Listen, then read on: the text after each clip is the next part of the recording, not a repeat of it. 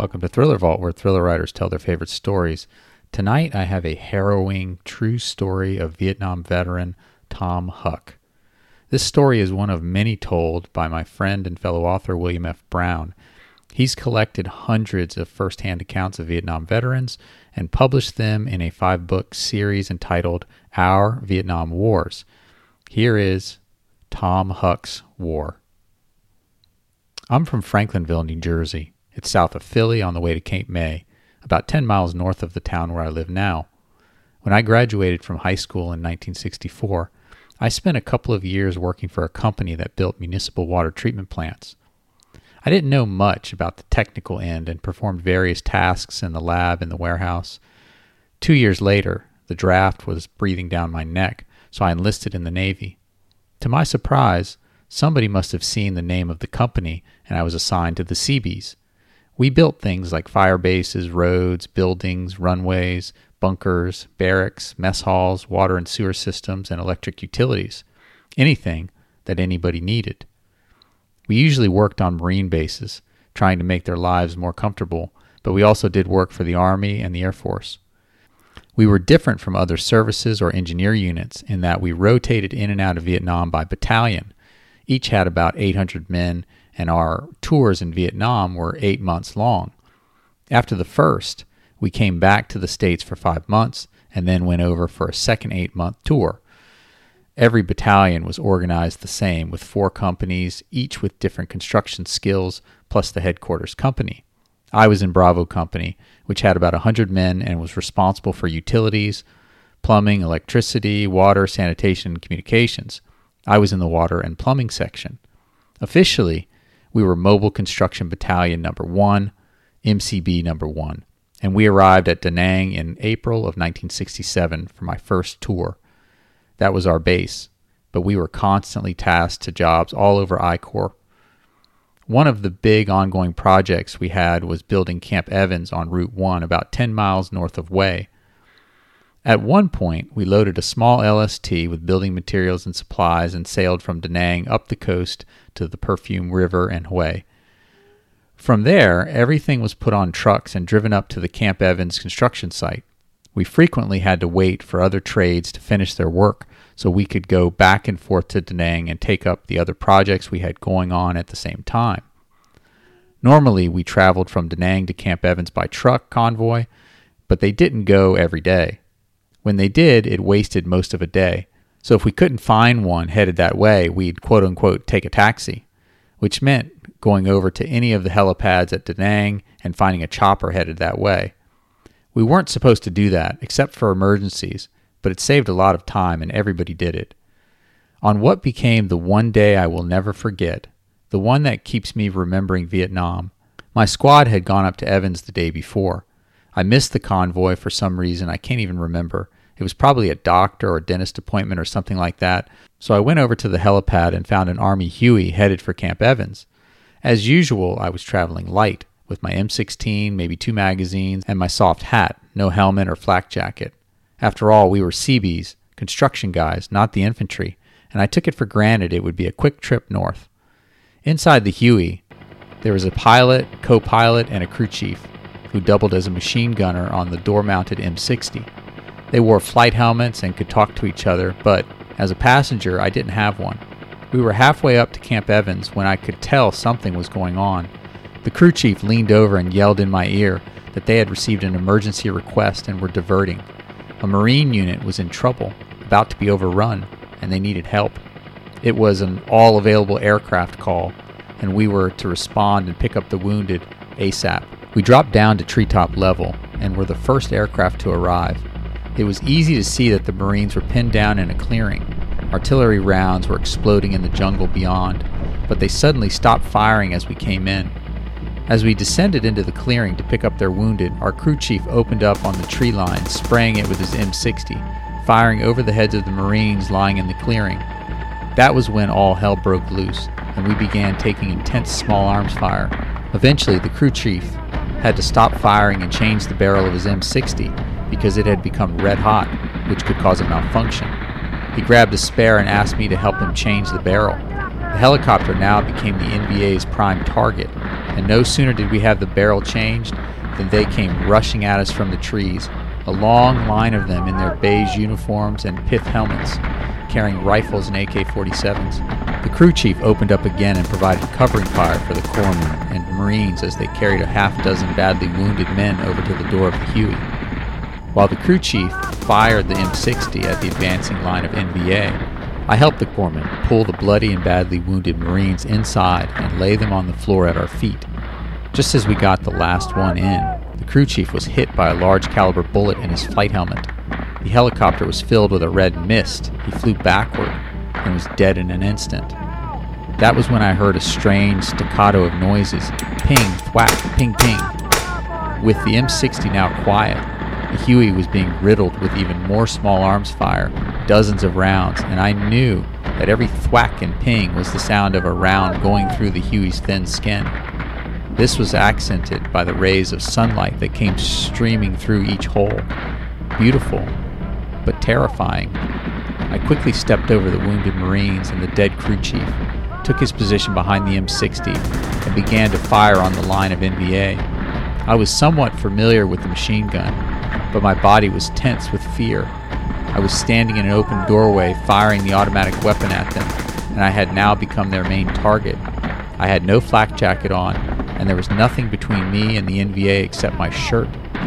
At any second, I expected their bullets to tear into me too. I was fighting like hell, squeezing the trigger on full automatic and expecting to die any second. The NVA were now only 150 to 200 feet away. They didn't seem to be in any hurry, confidently walking toward us while keeping up a steady and relentless fire. After all, why should they hurry now? I don't have any idea how many there were, but it looked like a whole army to me, and there wasn't much left to stop them except my M60 and the Marine riflemen lying on the ground in front of me. The pilot turned in his seat and yelled back to me to hold on because we were taking off.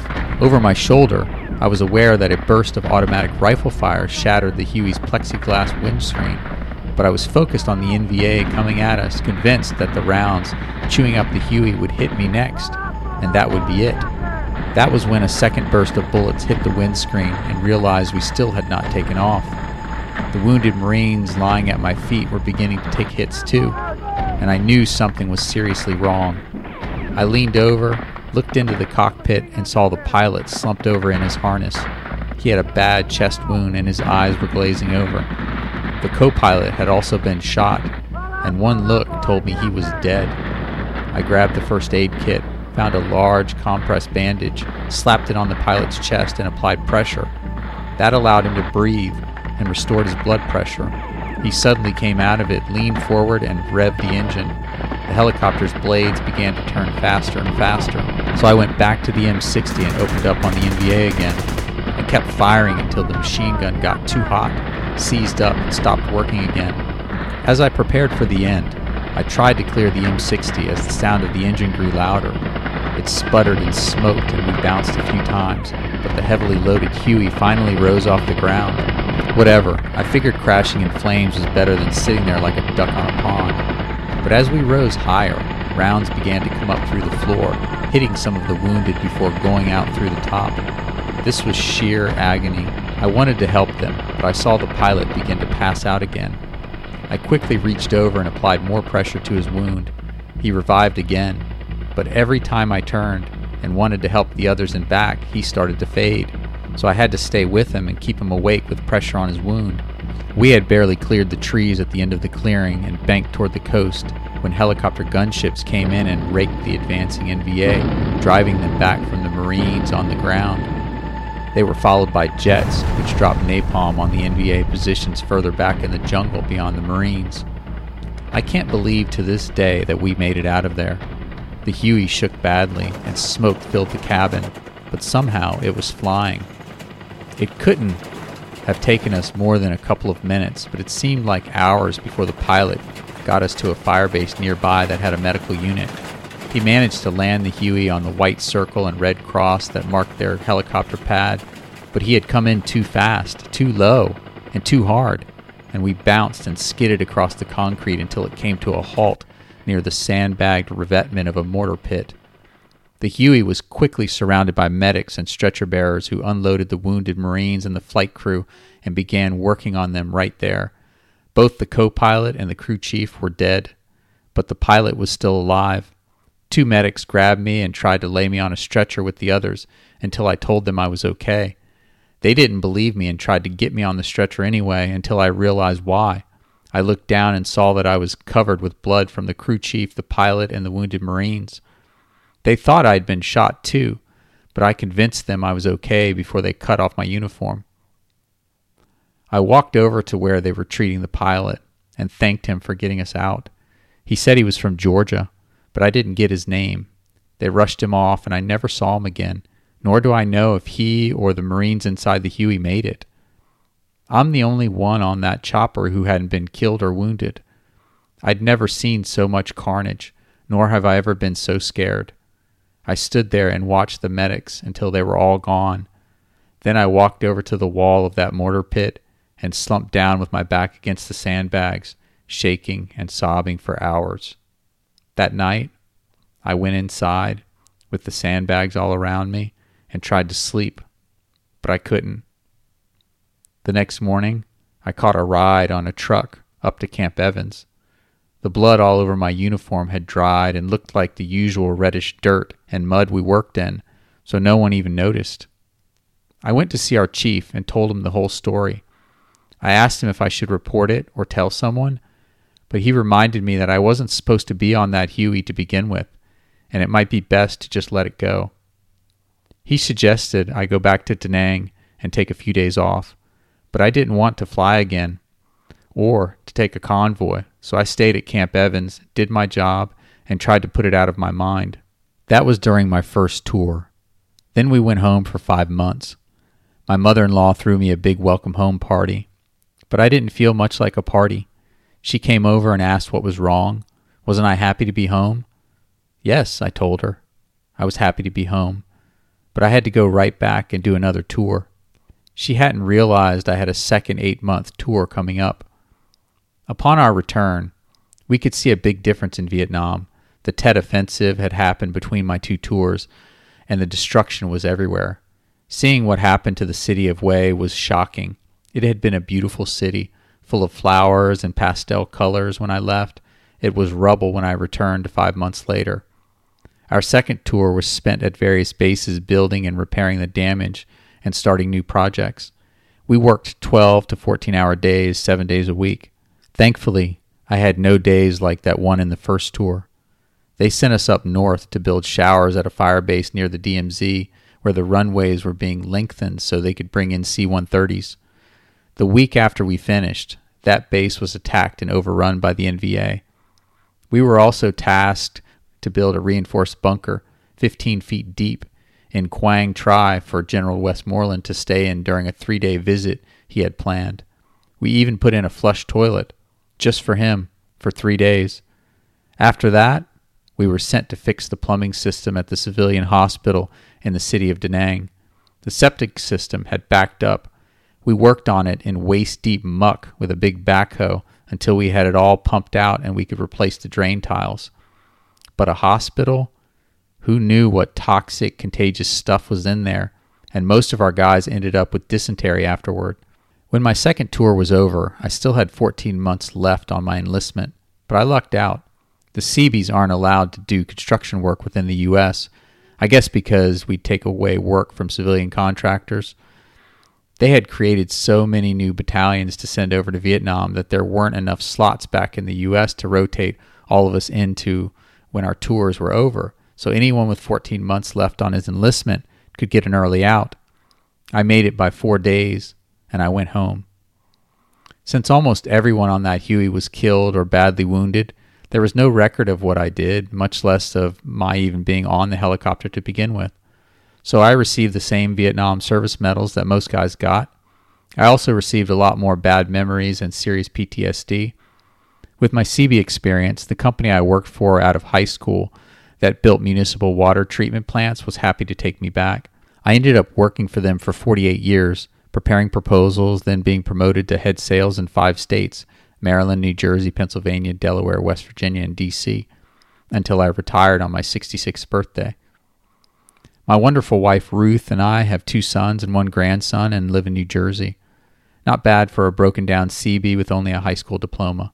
My civilian job had kept me very busy and kept Vietnam and its resulting PTSD shoved back in the corner of my memory. That was good for about 35 years, but I still couldn't handle the sound of a helicopter or the memories of that day. Most of my time in Vietnam was hard, boring work, but it was those moments of stark terror that stay with me, and not a day goes by without my thinking about it. Then again, I know that if I live to be 100 years old, I'll never have a worse day in my life than that day in that Huey. From then on, everything would be gravy. Some vets run from it, and I can see why some lose themselves in the bottle or drugs because of the heavy burden some still carry. We went, and we never talked about it, but it's never been out of our minds. Many of us were 18, 19, and 20 years old back then, and no young adult should ever experience what we saw, smelled, and felt.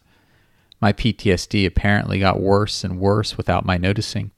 It was my wife who finally insisted that I go to the VA and get counseling, which I eventually did, and I remain in several discussion groups. I had kept it all inside, and opening up to others wasn't easy. I shared some of it with the guys in my unit during a reunion we had in 2000, and they all said they never knew about what happened that day.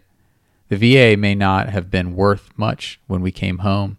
Neither were the VFW or the American Legion, but the VA is providing a lot of help to a lot of guys now, including me. Agent Orange was everywhere, and too many guys have too many diseases, whether or not they are on the VA's official list. Vietnam was the most significant and most terrible part of my life, but I'm glad I went. It was a rite of passage for many of us. We grew up there, and I'm proud of my service. Still, not a day goes by without me revisiting it, and that's the conflict many of us have to this day. I'm not mad at anyone about it, even though we were lied to over and over again. I guess it's like being on a team with a bunch of great guys and a bad coach. I never talked about it when I came home, but my father knew something happened. For years he kept asking me about it, but I never told him anything. Finally, in 1997 or 1998, almost 30 years after I came home, I wrote him a letter, very much like this narrative, and gave it to him. I told him I'd been sidestepping his questions for years and still wasn't ready to discuss what I experienced in person. For me, it was better to write it down. The emotion involved in talking about things I've been trying to forget for 30 years makes it very difficult for me to make myself understood. Now, I know that forgetting them isn't possible either. My father read my letter, and he never said another word to me about the war. Author's note from William F. Brown. Having done 240 of these interviews, this is one of the most remarkable of the lot. When we began talking, I thought, ho-hum, another CB road building story, of which I had already done a few. But then Tom said, no, that's not what this is about. Wrong place, wrong time, luck of the draw? Whichever, a half-dozen Marines and a pilot were alive because he caught the wrong taxi that morning, and he should have received a Navy Cross or a Silver Star for what happened that day. Except no one knew. Except his father, now me, and you. In recent conversations with Tom, he informed me that he has now developed a rare and serious cancer, no doubt from Agent Orange exposure. Unfortunately, it was one of the 14 diseases the VA has determined to be Agent Orange presumptive for VA coverage, although it is possibly covered under the new PACT Act. Let's hope so. Thank you for watching Thriller Vault. You can find William F. Brown and Our Vietnam Wars on Amazon.